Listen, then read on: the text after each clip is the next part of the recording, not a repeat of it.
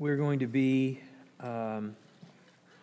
continuing, actually transitioning a bit. We have been talking about the conquest of the land of Canaan and how the children of Israel came into the land and took possession of it. And they haven't yet driven out everybody, but there comes a pivotal moment at the end of Joshua where we're transitioning into the book of Judges. And in the book of Judges, obviously we're going to see several judges rise up and defend Israel, ironically enough. But they're going to defend Israel in the face of many enemies. But we've talked about for some time that the place that they're going into is prime real estate. I'm just going to put up a map real quick so you can take a look at it and just refresh your memory. It's a map you've seen before, but it's the land of Canaan, or Palestine, whatever you want to call it, is prime real estate. You can see that it's just north and to the east of Egypt, and it is directly to the west of Mesopotamia. And this whole piece here that on the map is in green, forms the Fertile Crescent. And so for centuries upon centuries, this actually happens all the way into the New Testament, by the way. This area of Canaan becomes a bridge to so much of civilization. In fact, as we move into the New Testament period, into the intertestamental period, after the Old Testament's over, before the New Testament begins, that 400-year window there, so many nations, empires, Greece, Rome, so many, Egypt, are fighting over this territory right here, which is why in the New Testament you get into a position where there's a lot of different cultures and that have been kind of flowing through that land because so many people are fighting over this. But one of the things that becomes nothing short of a miracle, really, is that as Joshua and the children of Israel go to take possession of this land, that they can actually take possession of it. That's a miracle in and of itself. How does that happen when you've got Egypt that owns it down to the south and not too far away from it? I mean, we're talking a couple days walk to get to that. So Egypt owning this whole piece of land here, the children of Israel are able to walk in. And what we found out is that because the time period that they're in, the foreign policy of Egypt was just non-interventionist.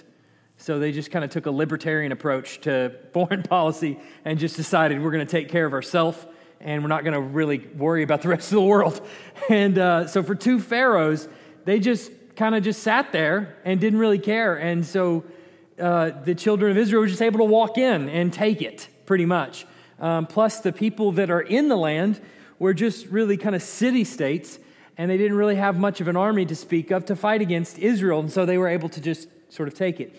But there's some other big deals here because you walk into a land as a people and you divide it up and you say, okay, we're going to take all these places. That's where the book of Joshua ends. They divide it up and allot it and apportion it to each tribe and things like this, and they all go and settle there. And they're in charge of driving out the enemies that are there in the land.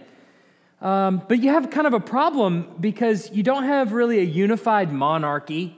You don't have a kingdom, so to speak. You have a lot of independent little tribes taking over their pieces of land.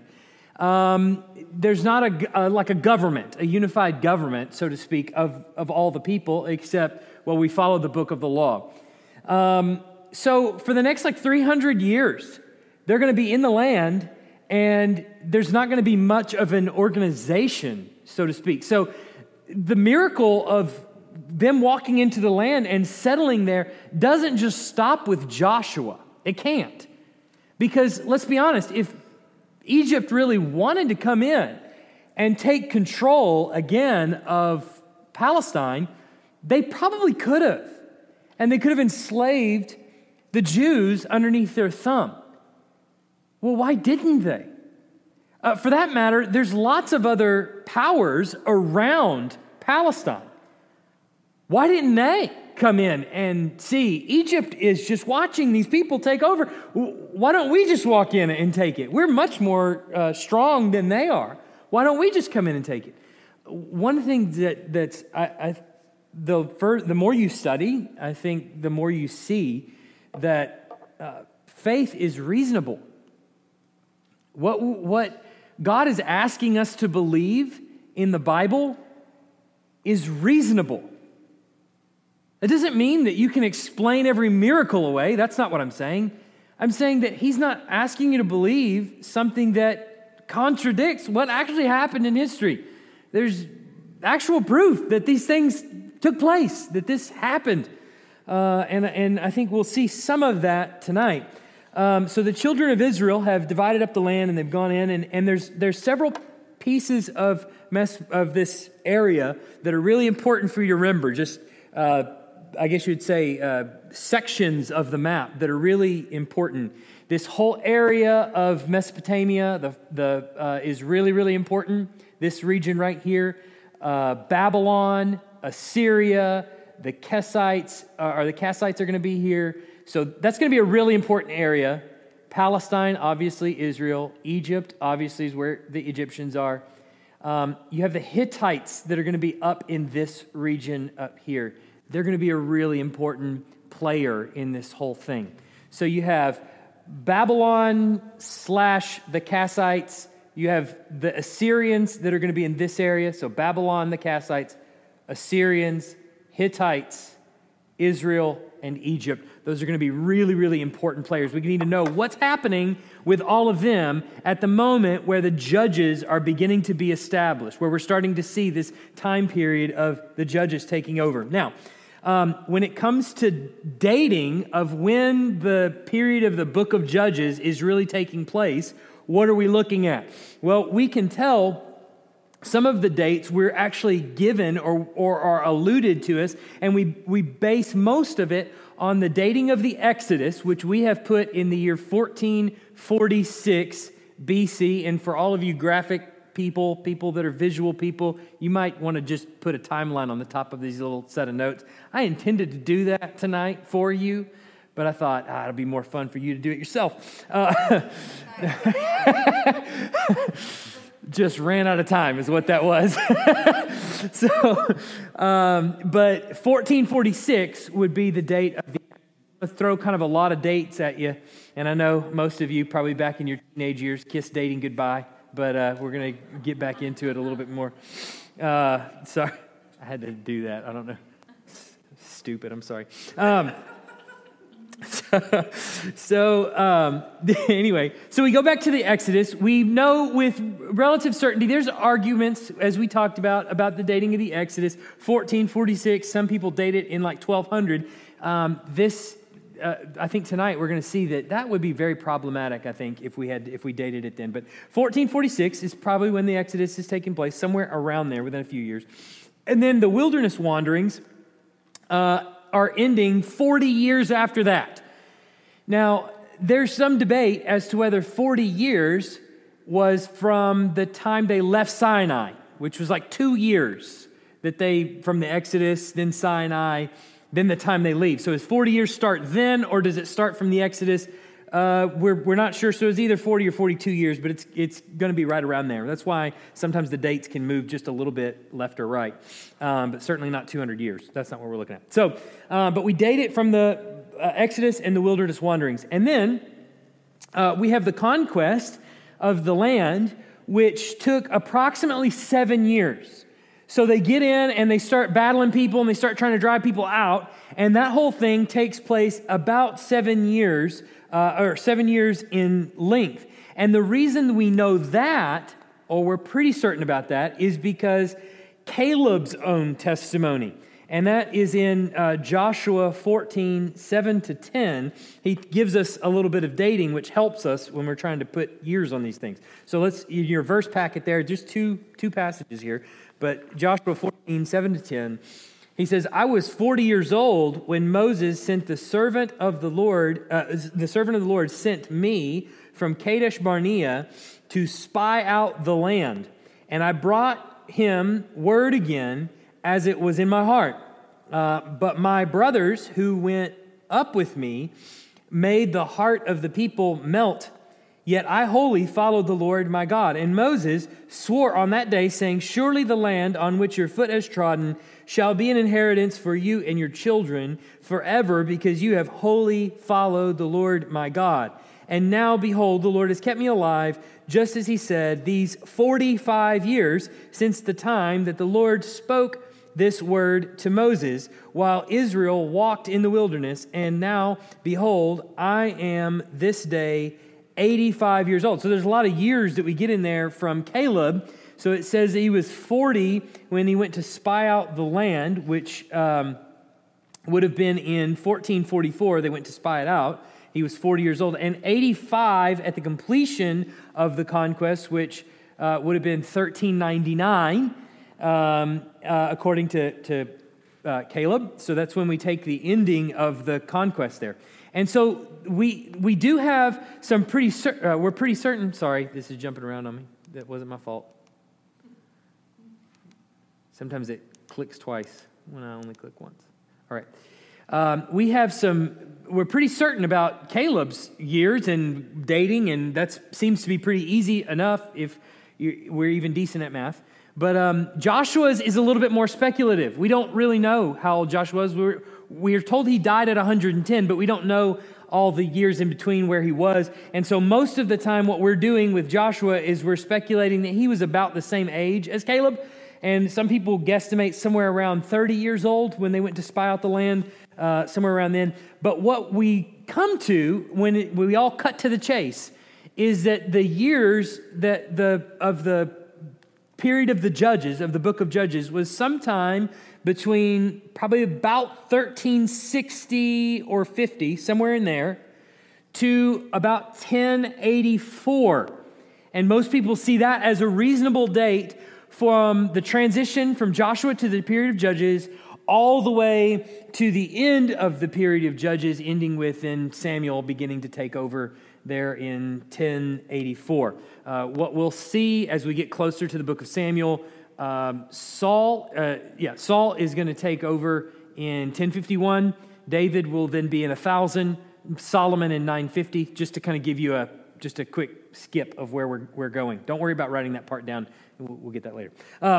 So does that make sense? That's what we're looking at. So if you just keep in your mind, or if you even write it on the top of your paper, if you need to, 1360/50, somewhere in that, is the beginning of the Judges period to 1084. And so some of the rest of these dates will kind of begin to make sense as we look at all these other kingdoms that are around and what they're doing in the meantime. What you'll see is that it's not necessary to have a powerful army or an army powerful enough to defeat the most powerful army there, because Israel probably doesn't have that. Now, they have the Lord, obviously, so that kind of changes things. That upends the calculus a little bit, if they can just drive out any enemy they want. But as far as numbers and power and might, they probably don't have they definitely don't have as much money, and they probably don't have as strong a military as someone like Egypt does. But it turns out you don't really need as strong a military as the other guy, or a stronger military than the other guy. You just need somebody else to be preoccupied with other people, right? That's really what you need. You need them to be far more concerned about all the people around you than you. That's kind of what you're wanting. A lot of little countries in World War II, Blake, correct me if I'm wrong, because my World War II history is really terrible.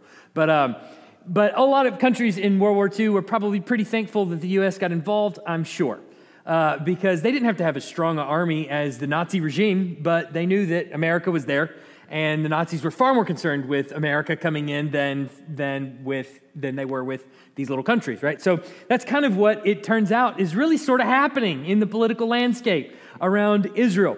So the old Babylonian Empire has since fallen, and we're talking ancient Babylon, really, really ancient Babylon has since fallen and has given way to an empire called the Kassites.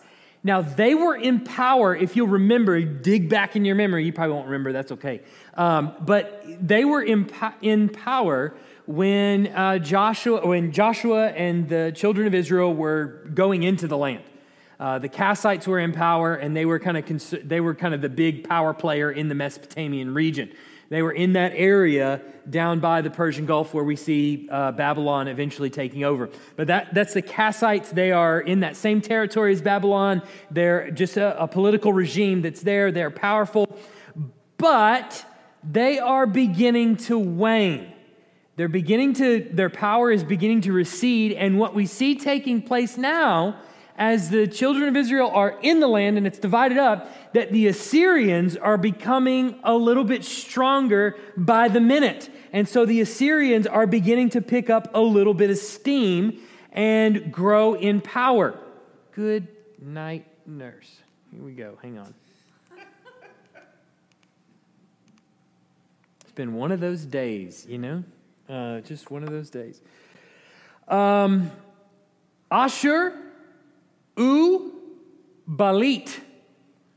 Ashur-uballit was on the throne of Assyria. Now, this is taking place from 1365 to 1330 is when he's ruling. So this is the beginning of the Judges period, if you're remembering. So Judges period, probably about 1360. He's been on the throne about 5 years as the Judges period takes over.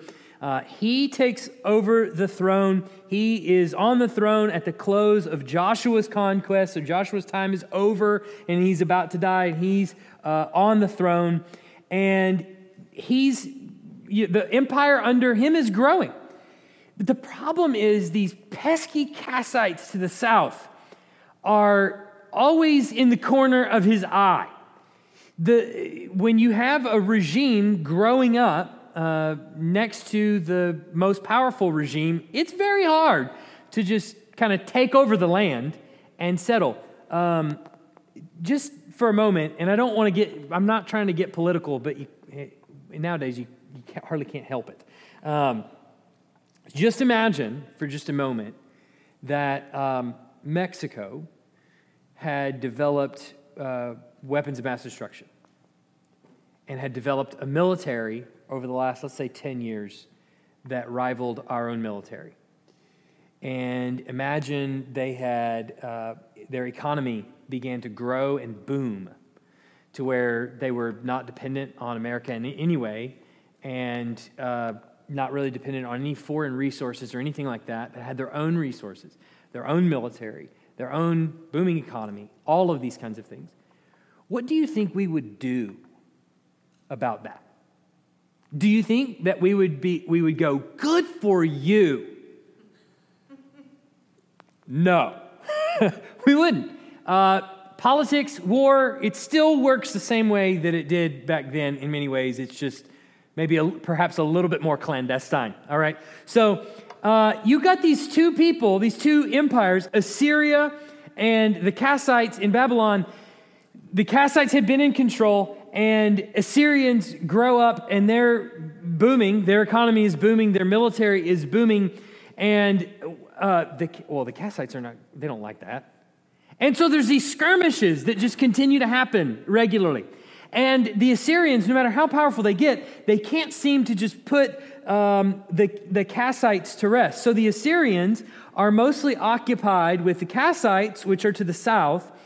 And then, not only are the Kassites pretty bad for them, but then the Hittites become a real problem.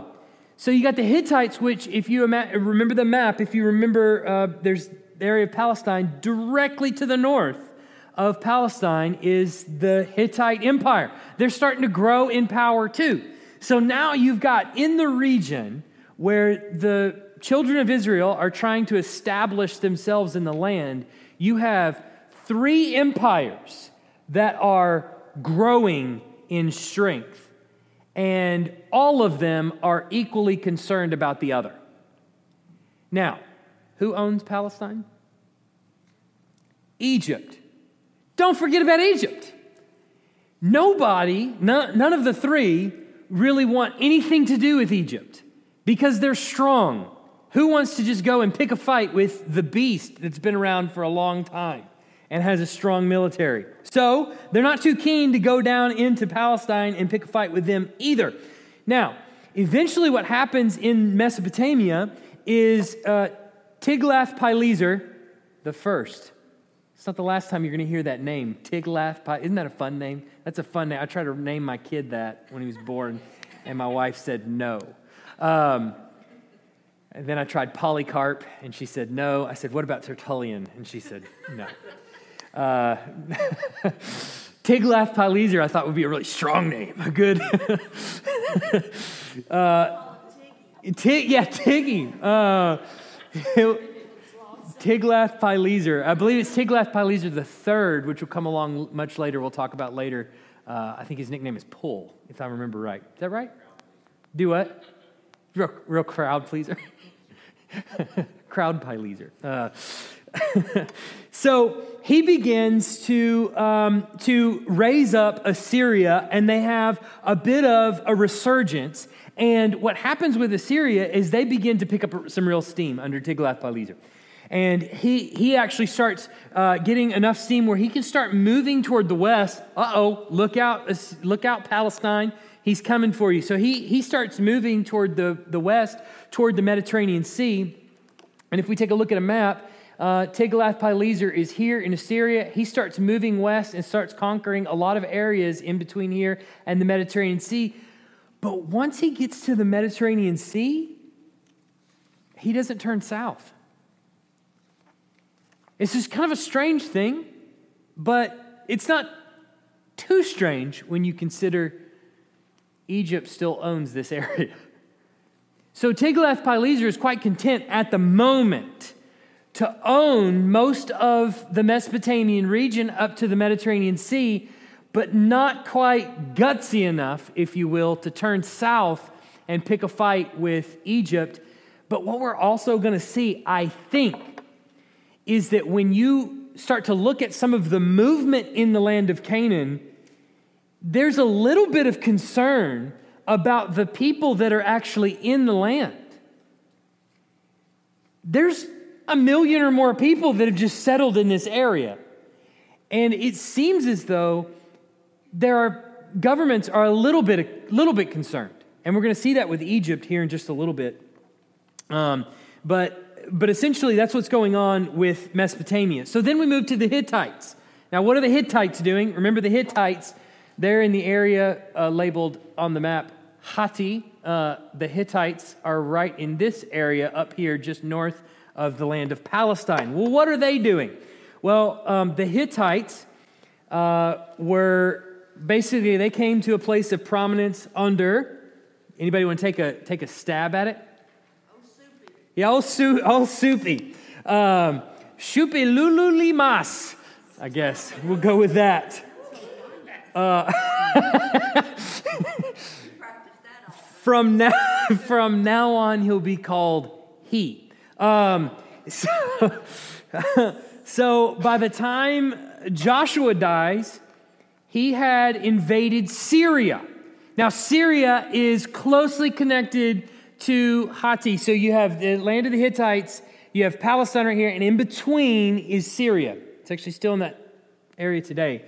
But by the time Joshua died, he started to invade Syria, and he started to claim everything as far south as Gubla, which is also named Byblos. I'll show you that on the map in just one moment. Okay. Where is Syria in between? Let me go back. See what is going on here. Okay, it's right here. Yeah. So Syria, this is Assyria. This isn't an accurate map for what we're talking about right at this moment, but Syria would be like right in this area here. So he's gone down into Syria and he's picked some skirmishes there. So it's just everybody just kind of conquers the neighboring town. That's kind of how it works, right? Okay, let me get back to where we were.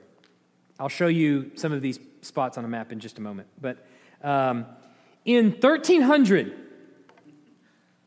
Ramesses II, he is the best. Ramesses II of Egypt attacked the Hittites. So Egypt's getting nervous. All right, you can imagine Egypt owns the area of Canaan. Ramesses II is pretty powerful.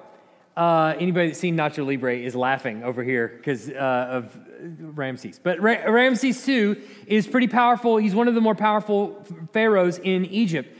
And this is, Ramses II is the one that some people put the Exodus under, which I think is pretty ridiculous, but they do. And so Ramses he is concerned about foreign policy, and he does have a little bit more power. And he's kind of restored Egypt to a place of prominence. And so as you can imagine, if the Hittites are moving south into Syria, that's getting close to things that he owns, and so he's going to go put the Hittites in their place. So he moves up into the land where the Hittites are and has a battle with them at Kadesh on the Orontes, which is an area. I hope this is the right map. I may have put in the wrong map. I'm sorry if I did. Oh, no, here I am. Okay, so the Hittites had moved south into, there's Byblos, or Gubla Byblos, okay? There is Kadesh on the Orontes, which is a lake. Egypt has moved up into this area and had a battle with the Hittites here. But bad news for Ramses, he loses the battle and gets pushed back into Egypt. I got a question. Okay. All right. Ramesses, is he in the upper kingdom? Is he, does he just bypass the Israelites to go up there to fight the Hittites? We're going to talk about that in just a minute. When we get to Egypt, we're going to see he has a campaign. It's far less significant, but he does have a campaign through Palestine, yes. But he is ruling. He comes up there, picks a fight with the Hittites, and does not win. It's a major blow to Egypt. They go back licking their wounds. Now, imagine this playing out in today's world. So imagine, okay, well, we don't have to imagine. Pearl Harbor, Japan picks a fight with America. It's probably really bad that I get into all these war things and I don't know what I'm talking about. But Japan picks a fight, America wakes up, goes to Japan and destroys them, right? And doesn't just let them, doesn't just defeat them. I mean, continues to press in on Japan and sees that as a pivotal moment in the war. And we have to continue to squash Japan. Well, you would think that the Hittites, having beaten a powerful force like Egypt and sent them back to Egypt licking their wounds, what would you do? Well, you wouldn't just let them run back and build up their forces again. What would you do? You'd go after them. But you got all these other power players in the region. You got Assyria. You got the Kassites are waning. You got Babylon starting to rise up. You've got a lot of other players there that are of concern, that are also picking fights with the Hittites. The last thing that you want to do is move down into Egypt and take your army and move them down here and defeat Ramses, and then have Assyria move in and kill you on the back end. So for the Hittites, it just seems like it's not worth going down into the land, which would have assuredly had them run through the land of Palestine, taking out the Israeli army on the way and moving into Egypt. Instead, they say, you know what, it's not worth it. We just need to stay here and make sure that we can defend ourselves against the far greater threat of Assyria to our east, which is sort of crazy. Now, once again, we got the Hittites. Anybody want to take a stab? Hatu Shulish. Hatu Shulish. It's really Hatu Shulish. Was forced to sign a parity treaty with Ramses II. So Ramses II again comes back up into the land and basically in 1284 signs a parity treaty with the Hittites. And what that basically means is that they agree neither one of us are going to encroach on each other's areas. What does that do for Israel? Do what? Yeah. Israel is parked in the DMZ. Not the DMV. You'll never get out of there. The DMZ. The demilitarized zone. They're parked right in the middle of sort of a sweet spot where Ramses has basically made an agreement with the Hittites. We won't come near you. You don't come near us. and everybody will be fine. Okay. So basically the Hittites then were of no factor during the time where the judges ruled. So what you're going to notice in like the first 5 books of the Old Testament, and even really Joshua as well, you're going to notice that there's mention of other places, other cities. There's even going to be mention of things, especially in the first 5 books, outside the land of promise. You get into the Judges, and there's like no mention of that at all.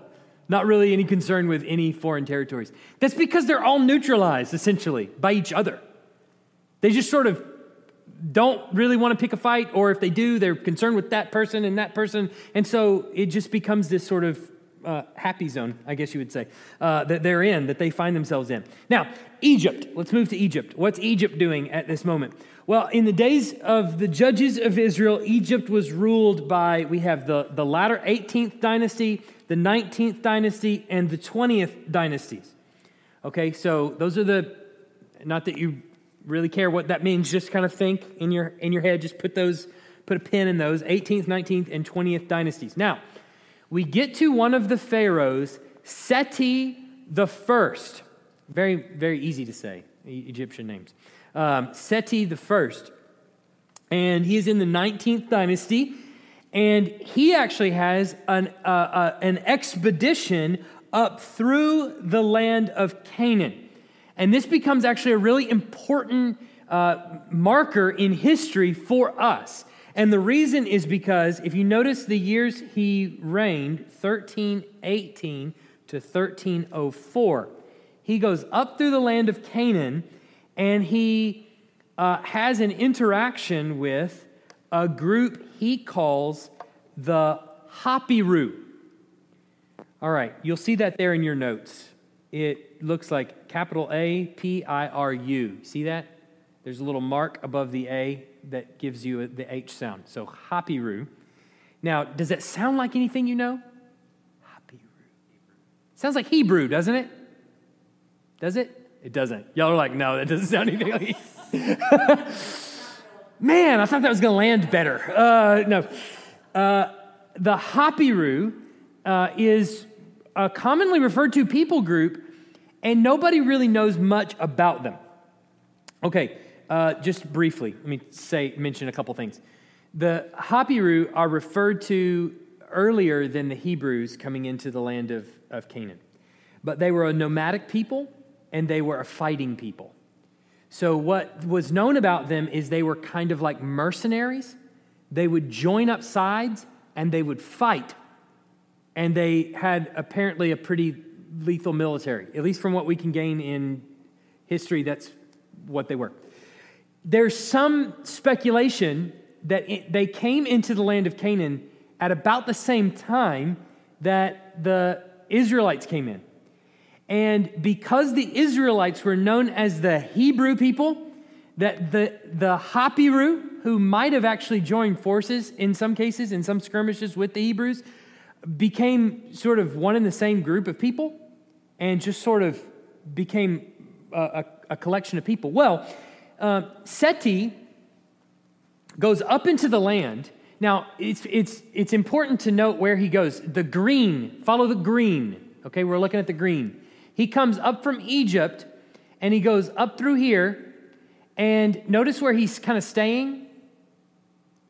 It's hard to kind of tell because it's not really zoomed in. He stays mostly up in the area where the Philistines are. He doesn't really go into the interior in Israel at all. And it becomes a really curious moment in history why this Egyptian Pharaoh he actually intentionally walks around the land of Canaan for the most part. But then we know this because of a stela that we found, a little document that we found at Bet Shean, not a document, a big stone that we found at Bet Shean. Bet Shean is right here. He goes to Bet Shean, which is in the interior of Israel, and has a fight here where he encounters a group he calls the Hapiru. But other than that, he stays on the outside of the land and works his way up the side of the land. That's his extent of his time in Canaan. But he does document that he encountered the Hapiru, and we think that that's probably the Israelites, because that's where they would have been at about that time, in the internal parts of the land. Incidentally, just a quick plug, if you do go with us to Israel, we will go to Bet Shean. And you will go in and you will look at all the land there. You will see how it's been settled over the years. And this will be the most well-preserved city of about 300 BC or so that you'll find. I think that's about right, if I'm not mistaken on my years. But it is remarkably well-preserved. And you will see chariot marks on the streets. You will see a temple. You will see all kinds of things. So there's my plug. Do what? Bathhouses. A big latrine is what you will see. It's still intact today, though you cannot use the bathroom in it. You will see, it's remarkable. It is unbelievable, this place. So probably my favorite spot on the whole thing. Anyway, that being said, at Bet Shean, we find this stela that basically accounts for Seti and his journey up through the land of Canaan and encountering the Hapiru, which are most likely the Hebrews. They're in the land in between 1318 and 1304. That presents a problem for late date Exodus, right? If the Hebrew people are already there in the land, well, according to a late date, the Exodus hasn't happened yet, right? So we have that problem. Okay. Why is he going up there? He's going up there to basically have an expedition, go up there and claim his territory, essentially. But that's all we know really about it. I mean, it's just that he goes up in there and he encounters the Hapiru. That's its mark of significance. So then we get a man by the name of Merneptah. He made at least one campaign into the land of Israel. Oh, I want to back up because you had asked about Ramses. Okay. Ramses also makes a campaign up in here. He's the red line, okay? He goes to the outside of the land for the most part and goes up in here. This is where he gets his tail whooped. That's the right way to say it. He gets defeated up here, and that's the mark of the path that he took to get up there. So both of them have a campaign through the land, and one thing that's known about the last Pharaoh, Merneptah, is that he also has a campaign in the land that we know about. He works his way up to the land, and there's the Merneptah stela is another stone kind of document that basically talks about his journey up into the land of Canaan and defeating the Hebrew people. Now, look at his years. What's his years? 1236 to 1223, which is when they say the late date of the Exodus would be, or it's just after the late date of the Exodus, which would mean that he's encountering the Hebrew people lickety-split after the Exodus. I mean, really, really fast after the Exodus, which seems too improbable to actually have been settled there. But if the Hebrew people were actually in the land, some 100+ years, then that would actually make sense. So Merneptah gets up into the land, and he has an encounter with the Hebrew people, and it seems to be mostly in the Jezreel Valley. You know that the Jezreel Valley, there's a famous city there, or a famous place there. The Valley of Megiddo is there in the Jezreel Valley, or just on the outskirts of the Jezreel Valley. So the Jezreel Valley, he has a skirmish there with the Hebrew people. It's kind of all we really know. He says that he handed them their lunch, basically, in not so many words. And that's really all we know about it. We don't really know much else about any kind of battle there, but it seemed to be mostly located there in the Jezreel Valley. All right, so that's Egypt. They had a couple campaigns up into the land of Canaan, because remember, they still understand this as their territory. Nobody's told them, I guess, that it's not. And so they are more concerned with the Hittites to the north. They're concerned with Assyria, Babylon, and they make a couple of escapades up into the land of Canaan. But then after that, they go remarkably silent and don't really mess with the land of Canaan at all after that. And by the time they get their wits about them, Israel has already established a monarchy there and has already settled there. The land is securely theirs. And so Egypt sees no real benefit in actually going and fighting for it. So how much of the territory they actually cared about keeping is anybody's guess. So that's Egypt. Now, what seems to be pretty evident is in the period between 1360 and 1085 is that Israel remained almost completely untouched by international affairs. For 400 years, all of the people that had a stake in that land just dropped the ball. I mean, stepped on the rake. What do you want to? I mean, they just didn't do anything. And Israel not only established the land, divided the land, settled in the land, ran off the people that were there in the land. Well, for the most part, we're going to talk about that next week. And then just occupied the land, established a monarchy in the land to the point where now it can no longer be taken. Now, the one exception to that was the Philistines. They remained in the land, and they were a major problem. And this is abundantly made clear in the biblical record. The Bible attests to this over and over, that the Philistines were ever and always a problem all the way up until Samson, even into Samuel's day. At the end of, or the middle of 1 Samuel, we'll still see them dealing with the Philistines and finally putting an end to it. But it's the Philistines become a major, major problem, and it's abundantly clear. But in spite of all that, what you see is that there is a providential sovereignty of the hand of God over this land as the nation of Israel grows to establish it. Terry Mobbs. So the Philistines are a separate little group that are not part of these others, right? Yeah, boy, that is $1 million question. Yes, yes. The Philistines are we know them as the Philistines pretty later on in history, by about the time of the Judges. Before then, there was a group called the Caphites, I want to say. I have to look it up. But there's another group that came from the area where the Philistines were. The Bible actually links those two together and says they are the Philistines. And they were from this land over near Italy, near Crete, or Greece and Crete, in that area. And they were seafaring people. They sailed over there. They settled in the coastal area. And Israel just never drove them out. So they were there when the Israelites came to the promised land, they just didn't kill them all. That's right. In fact, remember when they leave Egypt and God tells them, there's a quicker way that I could take you, but I'm not going to because there's a people group there that will fight you. And I'm nervous. No, he doesn't say that. I say that. That was bad theology. I'm sorry. Yeah, I was getting too liberal for my own good there. He says, you'll get nervous and you'll turn around and run because you'll see war, and I don't want you to see that.